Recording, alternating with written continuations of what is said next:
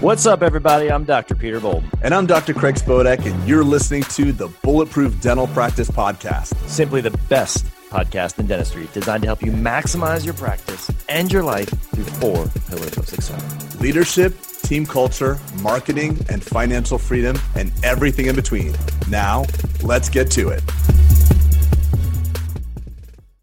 Hey everybody, and welcome back to another episode of the Bulletproof Dental Practice Podcast. It's Peter and I today. Peter and I. Every time I say that, I'm always like, Peter and I. Wait, maybe you were right when I corrected you. And you Peter know what? I'm sorry for correcting you. I'm sorry for correcting you. It sounds good, though. It sounds one word. It does Peter sound. But I think it's supposed to be like whenever you grammatically say something, you're supposed to like see how it sounds. But like, I can say Peter me, Peter and I. The point I'm trying to make is not the grammatic reference to myself. It's that it flows into one word. Peter and I, or Peter me. Anyway, it's the two of us. We can make it if we try. But what we're talking about today is something pretty cool, something abnormal, I think, in most dental practices. And we don't want this to come across as a humble brag, because this is years and years and years of working. And we skinned our knees, made the wrong decisions, hired the wrong people, got rid of put the right people on the bus. And we've both found ourselves in a very interesting space. And I want to talk about how the genesis of this, by the way, there's 2 genesis behind this. So the topic today is going to be how to create a $2 million per year hygiene practice, meaning how do you get to $2 million a year in hygiene alone? And funny thing was, I was talking to you, Pete, and this goes back maybe 2-3 years ago. Mm-hmm. And I remember saying something like, oh yeah, this is what we're doing. Like, wait, hold on a second. Dude, do you realize that your practice does $2 million a year in hygiene? I was like, well, yeah. I'm like, but Pete, you told me, I saw your numbers. He's like, oh shit. Yeah. Oh, I guess I do too.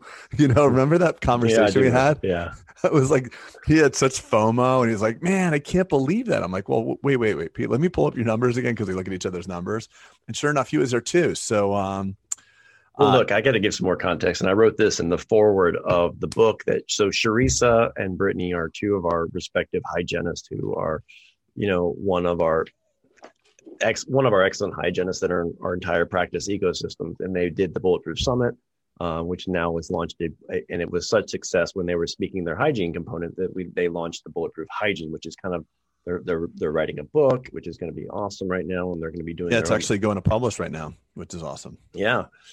And they actually just finished doing a digital course. So stay tuned on that, because we'll let the Bulletproof audience know about how to get the hygiene game and the practice leveled up. And that's kind of the thesis of what we're talking about today. But it was interesting. I was writing the foreword to the book, and I can remember sitting in the audience. So this was probably circa 2007. Maybe in an audience, or maybe listening to someone talk, and I know his name. His name was his last name was Kozarski. I forget his first name now. It wasn't J.V. Black's lecture. You old mofo. Yeah, right. Mike Kozarski, and he's out west. I think he was in Washington, Oregon. Okay. Anyway, well, what was it about? He was a Hornbrook guy, and I remember hearing him, and he's like, man, my practice does and this is when literally I was struggling as a clinician to get my practice to $1 million practice a year, right? So maybe it was probably 2006, let's say. Anyway, I can remember him saying that, and it just hit me like a ton of bricks. I was like, wait a second, you're telling me that your practice does $1 million a year without you involved? Meaning, yes, I know you're involved in the hygiene, but the clinical production of hygiene means your practice is $1 million a year. And I just couldn't believe that, Craig. I want to put a small pin in what you're saying right now. Wait, hold on. Why? No, I got to say something, because I don't want, there's someone listening right now who's about to turn this off. They're about to turn this off because well, let me tell you what I think, because I spend. They might now, because you just interrupted my story. No. Your Mike Kozarski is going to come right back, by the way. And I think that's a guy from Ghostbusters, by the way, Mike Kozarski. No, it's not. Yeah, I'm going to find this out, but I just want to say something real quick, because right now, Pete, you're not on social media, the 26 hours a day that I am, but there's a massive dialogue going on right now about the prima donna hygienist and that, all they care about is blah, blah, blah, blah, blah. And let's do it with the hygienist. And we don't need them anymore anyway. And these people don't even realize that there's a massive dialogue going on there. So I'm just I can hear the listener right now, like, oh, $2 million product. I hate my hygienist. I hate them. They're the bane of my existence, the thorn of my side. And I just want to say, put a pin in that, because we're going to teach you, or we're going to at least explain through this podcast some of the reasons why we think that happens as well. So go back to, because I think it's important to touch on that, Pete. Yeah, okay. Go back to and that's fair, right? But I just remember in the context of thinking about that, I was like, how is that even possible? Like, and for the first time, it kind of blew my mind. I was like, wait a second, that is, the hygiene business is a business inside of the practice, which is a business, right? And so, it was just cool and it was eye-opening. And so when you and I had that conversation finally about and I was mind blown again, like, dude, you have a $2 million practice, hygiene practice. And you said, well, you do too. It was extra mind blowing because I remembered sitting there being blown away by the one. And so I think the purpose of this, Craig, this podcast is to unpack what we feel the components have been in the journey, 100%. the nicks, the climbing uphill. And it's not to bow up and say, because I'm sure there's people who have bigger than $2 million hygiene practices, right? It's not to bow up and say we've figured it all out, but it is quite an accomplishment to get to that point. And I think there's things that we can teach and promote for the gals coming on to do more of their shtick and teaching our audience kind of like some things, and if you can just take a couple of little takeaways, it really changes the game. Absolutely. And one more background piece. So you were in that audience in 2007. And I guess the people that are regular listeners of the podcast know that I wrote my descriptive vision in 2008. And that was when I had 4 or 5 employees and, nothing really going on as far as professional development. And I wrote in my descriptive vision, 12 years ago, we're excited. This is the actual excerpt. And by the way, I made up names because I didn't have anybody name these by these names. So I just made it all up. I said, but we're all excited to review our Friday schedule. A dental team from Texas will be with us for the day to learn how we operate and the secrets of our successful practice. The hygienist from the Texas practice is excited to partner with our hygiene manager, Sheila, for the whole day because she read the book Sheila wrote on hygiene protocol. And I go on to say that I'm especially proud of because I know she took it upon herself to write and complete the projects on their own. So the funny thing is I wrote that and then I parked it and forgot about it. And funny enough, Brittany came to me, with Sharisa and said, I want to write a book. I'm like, oh, like Sheila? And she's like, what do you mean? I'm like, did you remember my vision I shared with you? She's like, I don't remember the exact details of it. You want to send it to me again? I'm like, in my vision, I had a hygienist named Sheila that decided to take it upon herself to write a book. And I just think it's really cool because like everything that we talk about, we'll give you the 3 or 4 steps or the 5 steps to do, but it all starts with vision. So Pete in that audience in 2007 dreamt for a second when he listened to Mike Kozarski. He said, that's going to be me one day. I'm going to do that. And I had that vision as well. So the first thing you need to do is if you have the vision that your hygienists suck and that they are here to rob your practice and just look out for themselves, you've got to change that narrative. Or if it's a loss leader, right? Right. Or if you think that it's like, I just do it to it's just such a loss leader. Hygiene sucks. Woe is me. And they drive me crazy. And, Yeah. I'm in California and they want, $50 an hour and the prophy fee is only $50. And how do I do all this? Just think of something bigger. Like the first step has to be in order to have the psychology to solve the problem. You can't use the psychology that created the problem. So the first step, before you listen to the 5 steps or whatever, the 70 steps that Pete's about to go into, you got to. I know it's an internal joke, but you got to solve the psychology. You got to say, okay, what could the hygiene department look like? And even I'm a faculty for some really high level companies, may nameless. And I was internal at this faculty. Limes with it, Invisishmine? No. We can't say that. But anyway, not that one, but rhymes with something else. But anyway, so I'm sitting there and these are the educators. So there's like 20, 30 doctors in a room. And these are the people that are responsible to educate dentists on how to do more of this product. And instantly the dialogue went in like, well, hygienist, blah, blah, blah. And, hygiene. I'm like, oh shit, these are the doctors talking about that. So we're the educators. So I actually said, listen, hygienists actually want to do the right thing. They got into the profession because they want to help people. They build the relationships. They want to do more. They want to understand more than just scraping teeth. And I think we, as the leaders and dentists that supervise them, because then, every state, they can't practice autonomously, we limit them. So I think it's important just to start with that. And you and I have said, and I think some dentists get a little bit butthurt, but we say this, but I think that the hygienists are the heroes of dentistry, the profession. For sure. Right. And I think that they are in a place to, it's not the hygiene department, so to speak, and the restorative department. It's when you are beating on all cylinders with your hygienist, and you are, they not only do they help you diagnose, I didn't say they did diagnosis. Okay. Yeah. God.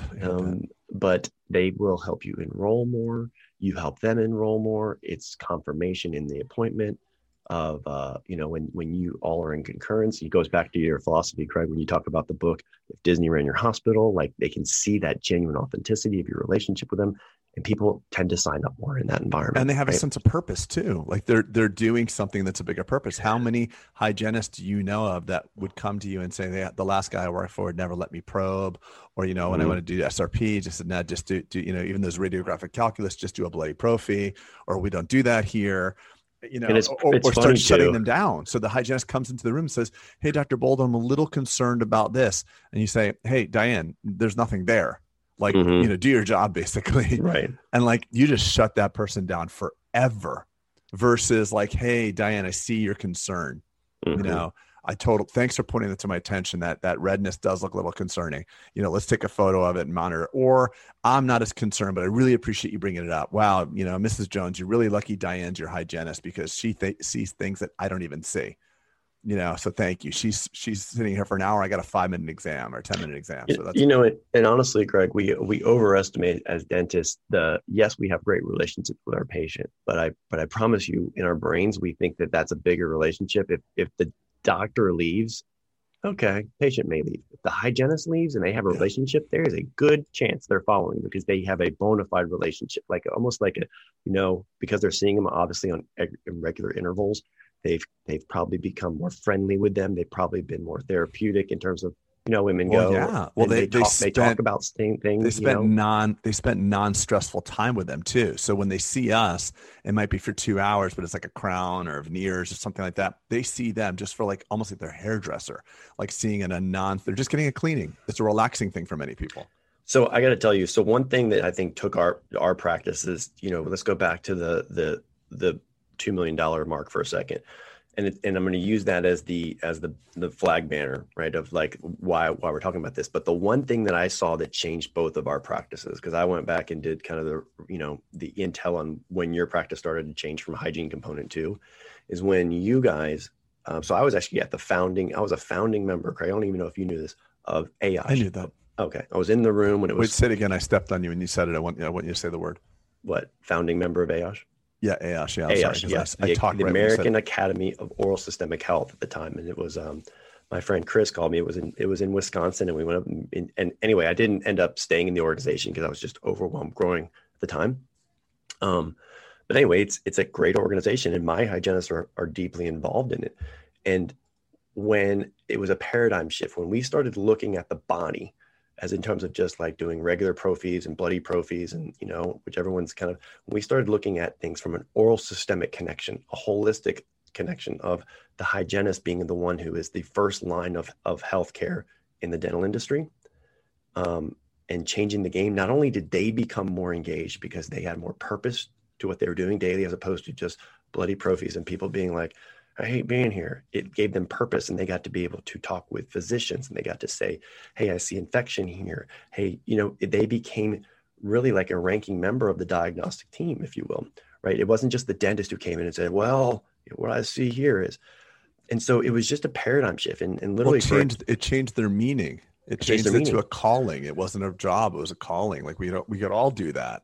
In anything that we do, everything you do has a deeper meaning if you're willing to look into it and create that meaning for yourself. And, and then just digging deep. And I think it inspired a lot of them to go, we always talk about the growth of us as humans. And I think it inspired a lot of them to get outside their box and grow way beyond what they learned in hygiene school.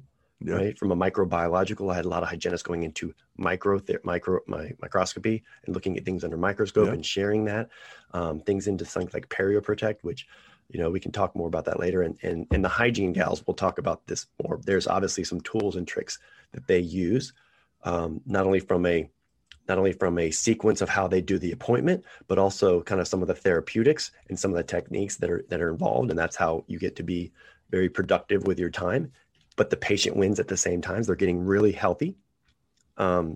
Totally. Yeah. It's just that deeper sense of meaning. And like, it's like anything else. It's that famous Antoine Saint-Exupéry quote that I always talk about. Like, if you want to build a ship, you don't tell people to go out and gather sticks and wood. You teach them to long for the immensity of the sea.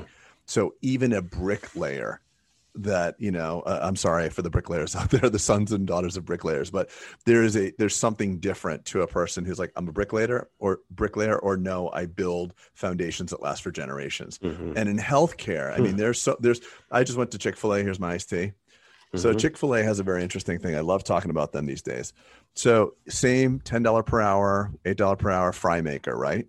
But the culture when you go there, like to own a Chick-fil-A, you have to work there. So if you and I scrapped up $2 million or whatever millions of dollars, we can't go out and buy a Chick-fil-A, Pete. We'd have to go in as fry maker and become fry maker. So there's also a religious, spiritual guidelines to their company as well. When I leave, they say my pleasure. The point I'm trying to make is they're selling, sorry, Chick-fil-A, you're selling unhealthy food that's really, really quite bad for you, But those people have a sense of meaning. And what our hygienists are doing, so let's look at the order of significance and what we're doing to serve humanity. Serving fried chicken, cleaning people's teeth, and helping them live longer, more productive, healthy lives. Massive. But yet people at Chick-fil-A feel really satisfied. They feel like they're creating meaning. They feel a sense of satisfaction. People are lining up to go there and patronize them. Team culture. They're feeling part of the team. But they're selling French fries and chicken. It's not good. It's good if you don't go to Chick-fil-A. It is good if you come here. It is bad if you don't come here to this office or our offices. So it's really... Well, they're the best of the bad actors, maybe. But the point I'm trying to make is that if you can get significance selling fried chicken, then imagine how easy it is to create significance, meaning, and connection for our hygienists. And it's up to us to do that. You know what? I hope hygienists are actually listening to this. And I hope they just send it to their dentist. If they feel like they're in an environment, that's not allowing them to reach their potential, it's just give your boss, your doctor, give her or him a little bit of grace. We don't get taught leadership, team development in dental school. In fact, our dental training, I'm speaking to the hygienist now, is actually the antithesis of team. It's all class rank, who does a better wax up, trying to get ahead, who's ahead of it. It's not a good culture. So it's no wonder we get 4 years out of that and we come in and we're like, feeling pretty scarce. So give your doc a little bit of grace, but send the podcast to him and let's have that conversation or have them, start listening to our stuff. And it's amazing, Craig, as dentists, we get to, if we had to practice the same way we did when we got out of school, right? Which is the way a lot of hygienists do. They get out of hygiene school and they kind of just do the same thing. If we as dentists kind of had to keep doing that without being able to go to the spear and the cois and the horn, all these places. I never even thought about that, Pete. So it would be so, God, could you imagine having to practice that way? So linear, so upsetting, so much burnout. So burnout, right? And so that's what I'm saying. But our hygienists get fired up because they know, like Sharissa, for instance, I'm just going to speak about her. I know for a fact that she has saved people's lives. I know for a fact. I've seen it in inflammation. I've seen it we have kind of anecdotal evidence, regrowing bone and all sorts of things, just really awesome. Cool impact on people, right? And truly changing people's well-being or lives. And so, that's not taught in hygiene school. No, it's not taught for us in dental school. That's true, I guess. Who knows? None of this is taught. So, but I think the understanding that dentists pursue CE and advanced training and evolve their career is a little bit more readily understood than hygienists, because a hygienist could be limited by the psychology and skill set and understanding of her boss. So, you and I have the ability to learn new stuff. Even if you're, no matter where you are in your practice, if you're an associate, you could go to your owner doc and say, hey, I want to learn LANAP, or I want to learn, implants. He's like, good, great. Let's go to COIS. Let's make more money. But, there's oftentimes conversations where your owner or doctor could say to you as a hygienist, like, no, we don't do that here. Now we do 30-minute prophies. That's how it's always been, and blah, blah, blah, blah, blah. Turn them in, get them out, get them in, get them out. We have a specific responsibility, Pete, with Bulletproof, because we have Bulletproof Hygiene, which is great. Get the hygienists all fired up. But then we have Bulletproof Dental, and we have to work together because we have to shift the psychology of the dentist as well to say, train your hygienist, find the right one, get the vision of what it could be, and let them rip. So one of the things that I had is I sent Brittany to Sharissa. So Brittany at the time was probably doing like, I don't know, 250, 200 grand a year, a lot of money. Don't get me wrong. Maybe great. That's a great idea. Great money. Yeah. 20 G's a month or something like that. And I'm like, I wanted to go to ADS, and she went up with Ashley, and they spent the day with Sharissa, and it was just this understanding, because Sharissa did so many different adjunctive techniques. And I said, Brittany, not only do you have to learn all this stuff, but then you have to come back to this office and convince all the doctors why this is great. So it was really hard for her. Well, so she learned it. Not only did she learn it though, but she also picked up on some verbiage and some things, the way to present it, because, that's so much, and that's almost as important as being able to know how to, know what to say. All right. We hope everyone is getting massive value from listening to this podcast.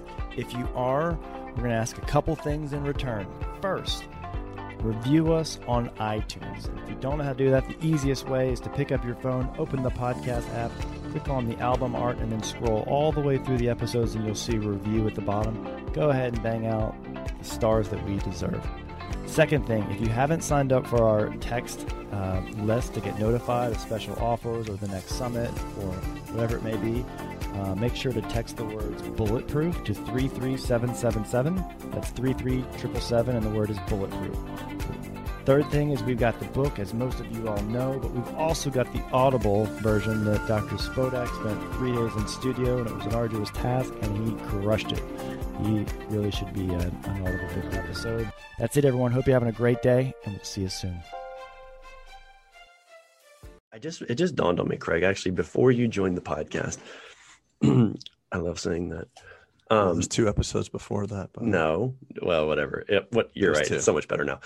Sharissa. Oh my God. Let's rewind that and say that again. No, Sharissa. I interviewed Sharissa. So if you want to hear, oh, that's right. I listened to that one. It was great. Yeah. So if you all are hearing this and you want to see like, who are these mythical creatures you speak of? And maybe this was circa 2017 when she and I spoke, or 16. But anyway, go way back in and just look at, I think it's we'll put a link to it. We'll put a link to it in the show notes. I named it the 500K. Because at the time she did like 587 for the year. And again, we're just using this as a scorecard or metric and getting people healthy. But she kind of unpacks some of the methodology that was done to get to that point. And that was, so anyway, really cool. But going back to sharing, we have had the benefit, you and I, of not only sharing things from a practice level, holistically, from a macro, but also being able to put our practice directors in touch with each other and share best practices, which then we've been able to communicate to our mastermind and some to our summits, but also in our hygiene departments, like sharing best practices there, and I encourage people. By the way, so you're talking tactical and you're talking because that's what I do. No. It's very valuable to hear this. And it's also valuable to hear what's possible. So Brittany, the story of the Roger Bannister 4-minute mile. No one could run a 4-minute mile. And then an English physician, Roger Bannister, people thought before the 4-minute mile that it was physically impossible for the human body to move that quickly. So there was 4-minute 1 second, 4-minute 3 seconds, whatever. Roger Bannister does it, crushes it like 3-minute 59 seconds. Wait, he was a physician? Yeah, he was an English physician. Who just happened to run on the side? I don't know. Listen, Pete, I feel like this is fake news, but okay, but you never let the truth get in the way of a good story. So Google it later. Not on my dime, bro. Okay. So anyway, he broke the 4-minute mile. He broke the 4-minute mile, and then very soon afterwards, everybody broke the 4-minute mile. His record was instantly shattered. The point I'm trying to make with that is having a hygienist see what's possible is huge. Like the Bulletproof Hygiene attendees were on fire. I remember walking in that room. And it was Sharissa and Brittany talking at our last mastermind summit in Houston. That was a test kitchen, right? We invited them to come and just see, because we wanted to have, it wasn't just, hey, the doctors come, hey, bring your hygienist. And so it was kind of a test thing to see if it would work. And I remember going in that room and everybody was on fire. The notes, everybody was scribbling down. They didn't want to leave. As possible, yeah. Yeah, we called all the hygienists back into the room after, like, "Hey, how was it?" It was like, "Woo!" And they're clapping. It was amazing. So it's two things. It's the tactical and the belief of what's possible, because everybody knows it's this. As dentists, we're scientists. We tend to over focus on the skills, but it's also the psychology. So the words, the way you do it, the way you see it, and it's unique with wet fingered hygienists like Brittany and Charissa. That they can actually, you can see how they do it and how they deal with patient objections and stuff like that. Because listen, it's not easy. Some patients are very difficult, but when they understand why and they feel the passion and care that the hygienists have, they just tend to say yes more often. It's really, really cool. I agree. By the way, one cool story about the practice here.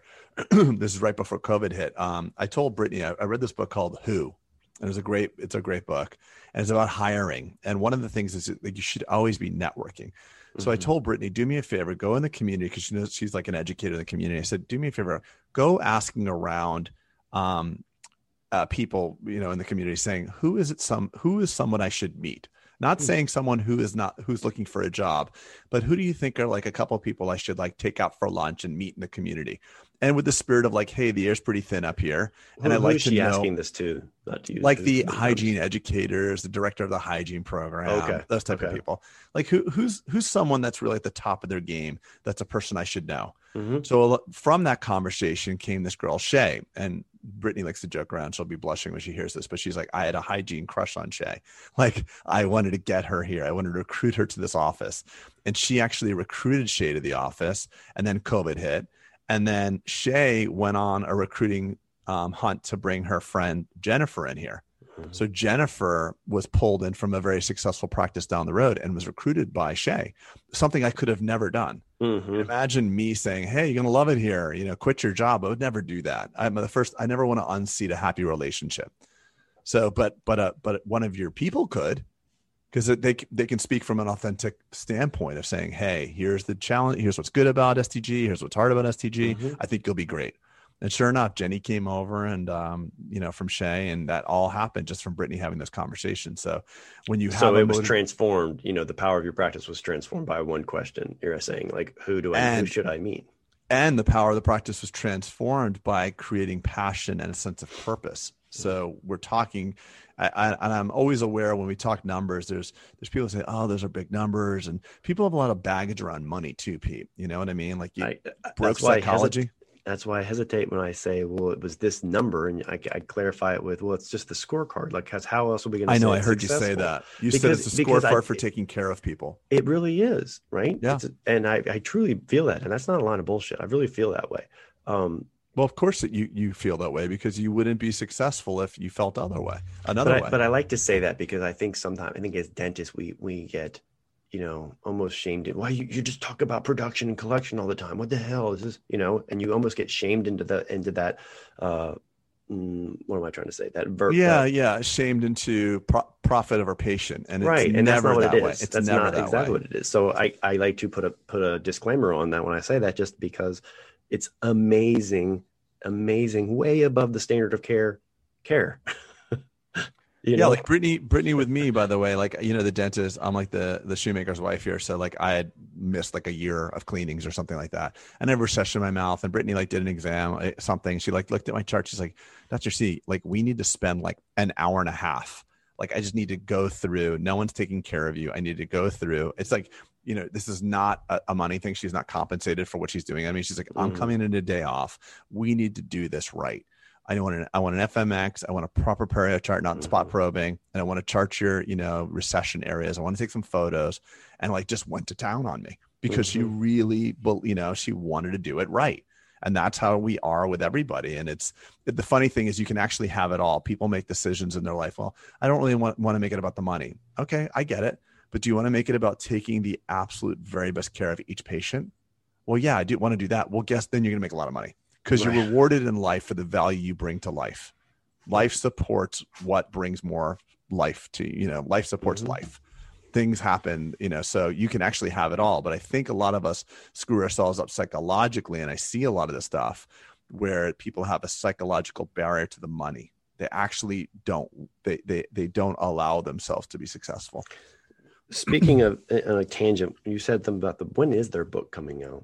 It's actually in publishing right now. You and I just wrote the forward, so it's an edit. And we're going to have them on, right? To start kind of talking, because I feel like they would be better as opposed to me talking about like some of the tactics. You know, you always bust me for going tactical, but there are three things that I want to say right now, but it's obviously longer than what we do. But I'd like to go through it with them. So maybe we'll create a series around, part and parcel of their books, right? Kind of going through the methodology. Well, they're going to do their own podcast, so maybe the first 3 episodes will be with us, you know, as the Brady Bunch Squares on Zoom call. That's a good idea. And then let them rip. Right. Yeah, but that I think if there's one thing that could transform your practice in the most powerful way, it's empowering your team, obviously, on a holistic sense, but on the one department, the department that you can leverage the highest is your hygiene department. I cannot tell you how hard our hygienists work to do things that they are not even remotely compensated for. In fact, they're disincentivized. Enrolling restorative. Right. Enrolling Invisalign, they're disincentivized. I'm getting texts. I'm getting texts right now on the phone, right now. Dr. C, can you come see this Invisalign consult at 3:30? Shay's room requested to see you. That is going to slow Shay down. Right. But she knows it's in the best interest of the patient. Because she sees the wear. And by the way, so many people are talking about Invisalign with crowding. Does the crowding bother you? Don't ask patients if the crowding bothers them. If a patient's 23 years old and they've lost 2 or 3 millimeters of their incisal edges because of their deep bite, do you really think it's important to ask them if it's bothering them? And everything we do, and I'm going to go off on a small little rant, just a small one. Everything we talk about in dentistry, at least the needs-based stuff, gets worse really quickly. So if you have a DO and you don't treat it, it turns into a bigger thing within 3 to 6 months. But occlusion's one of the things that I tell patients, don't think of this as a 3 to 6 month issue. Okay, so don't leave here saying like, oh my God, Spodite told me I'm wearing my teeth. No, we're not saying that. You're 24. You had these teeth for 12 years already. But in 12 years, you see how flat they are and how short they are? In 12 years, you've done like 30 years of damage. It's like a wheel alignment, right? If you would have kept driving, your car would have been bankrupt on the side of the road. But by the way, you are doing a disservice to the patient if you do not have this conversation. Let them decide if they want to wait. But you owe it to them. You owe it to each patient to tell them what's happening. You say, look at how, and you know, the occlusal gland on the iTero, you flip it over and you see how square and flat those little incisors are. I'm like, if you were 70 years old, we don't have a problem. We don't need to talk about anything, but you're 24. And our hygienists know that. So I don't have a chance to talk about this stuff.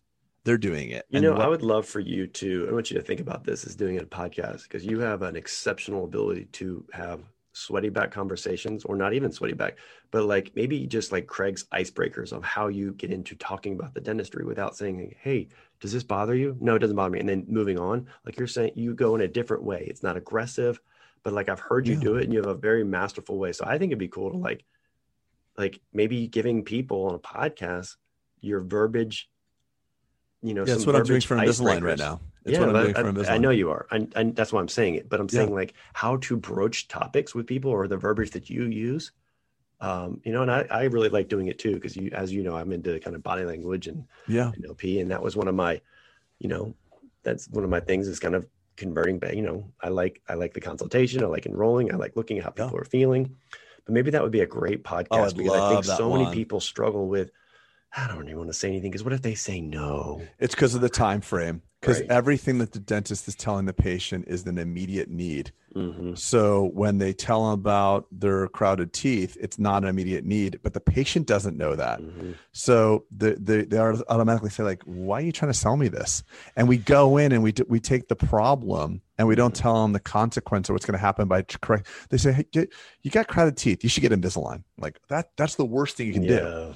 It's like we go hunting around looking for anything just on fire. Like, look, I see a leaky amalgam. Yeah, right? Let's do that. It's a different conversation. It's like, hey, you got beautiful teeth. How, you're 25 years old. And it's, by the way, it's got to be, I meet people that have really severe malocclusion and they're 80 and their teeth have mamelons on them. So it is not about occlusion. It is not about crowding. It's about your. No 80-year-old have mamelons. Dude, I had a lady. That's too clinical. I don't want to talk about it. I'm going to go clinical for a second. Just lady open bite, touching in 2 spots in the posterior. Mm-hmm. And I'm like, I told her, hey, I know you're like 80. Do you have any difficulty chewing? Why do you ask? And I don't want to bring it up because the minute you tell people they have a problem with their bite, like, how do you freaking bite a sandwich? Your teeth don't even come near each other. She's 80. She's been on this planet a long time. I'm like, I was just curious. Any jaw issues? No, nothing. I'm like, cool. She's like, why'd you ask? I'm like, no, I'm just curious. I like to ask these questions because I don't want to tell her like what's going on. How the hell you're chewing on 2-point contacts? But you know what? That's the point. Occlusion is not pathologic. It's what you do. It's the activities 100%. Around occlusion that are pathologic. All right. Where are we at? What are we doing here? Times. How are you feeling? With what? The times? Just today. How are you feeling today? Today is November 4th, 2020. How are you feeling? Oh, I know, but by the time this airs, we could already be in okay. We could have been invaded by the Martians by then. It doesn't matter. I'm asking. 2020, bro. So I feel like no. I don't want to get political. I don't want to say this. No, I know. But you had a very good comment to me this morning. You said, we are our own microcosm of the world. Yes. And regardless of the storm that may rage outside of our doors, we have a responsibility to the people we love and lead to hold it down. And, no matter who gets elected and what happens and the contention, it's just an opportunity to be a brighter light. Like I just went to Chick-fil-A and they still said my pleasure. Is pretty nice, and it's just a brighter, it's a way to have a brighter light right now, which is awesome, I think. Yeah. And my comment to you was, look, no one's coming, no one's coming to save you. Right. Mm-mm. Right. I mean, so you have to be accountable for the life that you're in. No one's going to change anything in your life. And I said, I want to be kind of a sovereign. My thoughts are going to be kind of sovereign in that I'm not going to be influenced by, oh, woe is me, this person, or, oh, woe is me, that person's in, and start to maybe get defensive about my life. I was just saying, you know what? We're just going to go. We're going to burn the boats like we always have and let life happen where it is. What's supposed to happen will happen. Life happens for you, not against you, as Tony says, right? Yep. And so that's kind of what I adopted this morning it's just been literally up till 4 a.m. last night.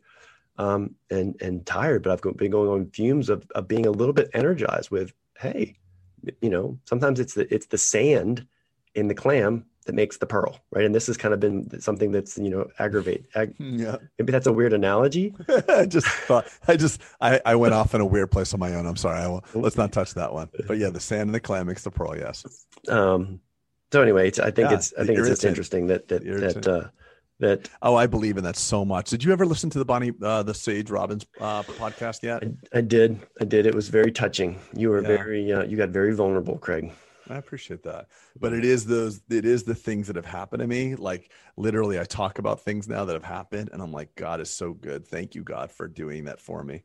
God I don't want to get, because whatever your idea of God, universe, karma, whatever you call it for you personally, it's amazing when you start looking at life as these forces and a sense of wonderment. I wonder what this could be versus such certainty. Like, this sucks. My candidate didn't get in. It's funny, Craig, you bring this up. I was listening to a Naval thing, as we always talk about Naval.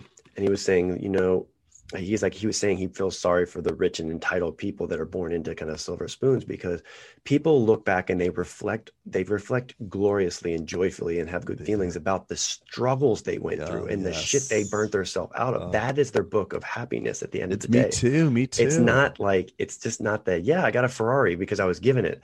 It's I went through this time and I kept moving, or I went through this and I kept doing it, whatever it is. And so it's funny that your book of happiness, when you're all done with this life, is the shit that you had to fucking eat. Funny? It's so funny. I was literally emailing someone the other day. Like, we were looking at some numbers, like, oh, Dr. So-and-so who resigned, that's why those numbers are different. And I literally wrote in the email, I said it, like, God is so good. And there's a reply internally of like, LOL, like, you're so funny. I'm like, oh my God, I didn't even realize that. I wasn't saying it like in a bad way, like screw that person. It was like, thank you, God, for removing a toxic person out of my life that I didn't remove. They removed themselves, like, even better. I think that's where you and I both agree, is that is that when you're in the bad, you get temporarily woe is me. And we remind each other that like all you need is enough distance on this problem for it to become the silver lining. That's all you need. It's just a little more time, because it always does. You know, even I'm going through something right now with my wife and family that, you know, one day is going to be a really good silver lining, and it's traumatic to my family right now, right? Yeah. Especially my wife. But one day there's going to be an amazing silver lining. I know it. Oh, 100%, man. 100%. All that. And remember on the podcast, like, you know, rewind like 2 years ago, and I was like, oh, Greg's going through something. And like, it was all about, like, I kept saying like, oh, I'm going through something with this employee. Mm-hmm. I don't even know if I said it or not, but, you know, I would say that to you. And I maybe I said it in the podcast or not. I look back on that person, that time of my life, and I want to give myself some grace, because it was exactly what I needed to go through to get to where I am. But I kind of want to slap that guy and like violently slap him and just like, shut the F up. Like, man, like, what are you doing? This, I was talking about with Sage. I was like, inappropriate suffering. And you know, it was being a little bitch, weren't you? Yeah. Well, it was worse. It was worse. And I don't know if I ever told you this, but I was like taking my daughter on a daddy-daughter date night. And I got a text from the attorney. It was like a bad employee situation. It's so stupid. It was literally like, it was like flies on my ankle. It was nothing. It was nothing.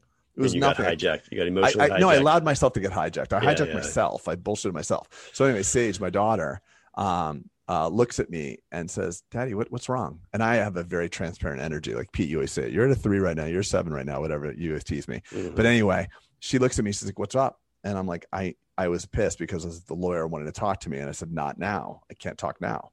And my daughter, who's 9 at the time, looks at me. She's like, this is so, you know, I'll make up a name. This is Diane, isn't it? I'm like, no. She's like, it is. She's ruining our life. And she starts crying. I'm like, oh, in my head, I'm like, fuck. I brought this all the way into my daughter. It's permeated to a 9-year-old. How did I allow that to happen? And I forgive Diane, totally cool with Diane, and I actually don't wish her well. All good. I have no spite towards the people that in my life that have caused me aggravation. Zero, Pete. I'm not bullshitting. But I also forgive my prior self. But that will never happen again, ever. And you gave yourself grace, but you didn't lose the fucking lesson, dude. You said that happened, and it's never gonna happen again, right? Never. And that was the hard pain. It took your daughter speaking up, but like that's sometimes I think in life you have to get the lesson, but you better sure remember that lesson. But that lesson gets turned up until you hear it. I talked about that with Sage. So like either learn it now or like, okay, oh, you didn't learn it. You're still, how about I give you this? Yeah. Or you know, you're not appreciating your wife. You're not appreciating your husband. You're not, okay. How about now? Oh shit. Now I do. Oh yes. Thank you. All right, Craig. Well, that was interesting. We started at this podcast as hygiene $2 million practice. And now look where we are. We have literally just I hijacked you. It's beautiful because honestly, I hope people, I think this was a great portion of the podcast. I hope people didn't, if you tuned out because you didn't want to hear the $2 million hygiene hack, then you missed this. It's true. And in the spirit of what's going on right now, it's important to hear that last part. Well, everyone, that's all we got for today. Craig, I'm going to hit. I got one quick promo. Promos. One promo. Yeah. Promo. So Pete and Pete, I should say, has spent an inordinate amount of time editing and curating the most masterful online course, which I'm really proud about. I know you've worked your tail off on it. I flew up to Atlanta. We did 2 days or 3 days of shooting. But we rented a studio. Like we did. Oh, I know. It's badass. Right? I know. Right. We had we did. It was cool. It was cool. And what was remarkable, what I learned most from that, Craig, is that how is my torso? I knew you were going there, brother. I knew it. I could see the twinkle of your eye. What was remarkable? I'm like, this motherfucker is going to tease me. So Craig is obviously a little bit bigger, y'all, than me. I'm taller. I'm not bigger. Standing, yes, big, taller. He always stands, and he's like, "What's it like being, a couple inches shorter than me?" I'm like, "Dude, I'm not short." Anyway, so we sit down. So he's always kind of like peacocking over me a little bit. So we sit down, I'm not. And he says, "Hey, are these chairs the same height?" Because Pete has a very, very significantly large torso, and I think I have a smaller torso. So the mixture of the two you'll see on the online video is. So check this out. So Bo, Pete's videographer rather, is 7'1", right? 7'1". I have them sit side to side, And Pete is actually taller than Bo, who's the size of Wilt freaking Chamberlain. Your torso is bigger than his. So I don't, if anything, it's just so your Craig's massive nickname is torso. now the micro torso, if anyone wants to. And Pete partake. are micro legs. Pete actually is 6'2" with a 26 inseam. He's the same as my son Gavin. Anyway, with that, guys, we love you. Thanks for listening. Drop us a like or a comment. We didn't even really promote it. So no, Craig, but it's awesome. It's talk not done about yet. It really is. I'm going through the editing, y'all. And sometimes when you go through something like that, you want to beat yourself. Is this good? Is this good? And then Craig, as I've revisited editing it to make sure that it's bulletproof worthy of us, right? Because because we got a reputation to stake. I don't want to just put something out there for the hell of it. No, I wanted to really go through it, but going through it again, I'm like, holy shit, that right there, that little segment was going to be worth the price of the course. It will be changing to life changing to the person that hears it or does it or implements it. That one little thing, and it may be that one person, but going through it. And Chris Tuff, who's our director of our Bulletproof Mastermind, is in it, and he's the rock star. He's the author of New York Times bestseller, The Millennial Whisperer, and has a real thing. He owns part of a marketing company in Atlanta. Nike. Yeah, but so he's very in touch with large organizations. Like I said, he owns part of a marketing company that has hundreds of employees, and so he's really good at the millennial culture. So he speaks a lot about culture and just Anyway, the point is, it's a really good course. I'm really proud of it, Bud, and I know you and I are really kind of have been speaking about it recently because it's about to go to market. Or be posted or whatever you say, but it's really cool. And I'm proud of it. And I'm proud I've done it with you, Pud. I appreciate that, Bud. I called you Pud, by the way, just then. Would you call me Pud? I don't know. I said, I'm proud to do it with you, Pud. Oh, it's partner and Bud. I love that. Pud. You keep calling me Pud. This is my Pud. My Pud, Peter. Here's my Pud, Craig. Yeah, Pud sounds awesome. I want to be your Pud. I think I'm delirious. Anyway, can we close this? Can we close this mofo now? All right, close it out. All right. Nice to see you, Pete. Thanks for listening. We love y'all. Hey, if you can, keep writing those reviews. You guys, we do appreciate. You guys that. have crushed. When I got butthurt by that so or show that gave us a horrible review, our Bulletproof Squad. By the way, that horrible review, the horrible review is one star. It said 10-minute podcasts suck. It wasn't like these guys just yammer on and they give no value. My point is that people came out in droves to defend us, and it's just so cool to see it because that really is our oxygen as everyone. We've always said that, and it wasn't a ploy to get more reviews. We love seeing the impact that we've had because we've all had it. We've all been given impact by people. So we love y'all. Everyone have a great rest of your day, and over and out. See you guys. Thanks, Pete.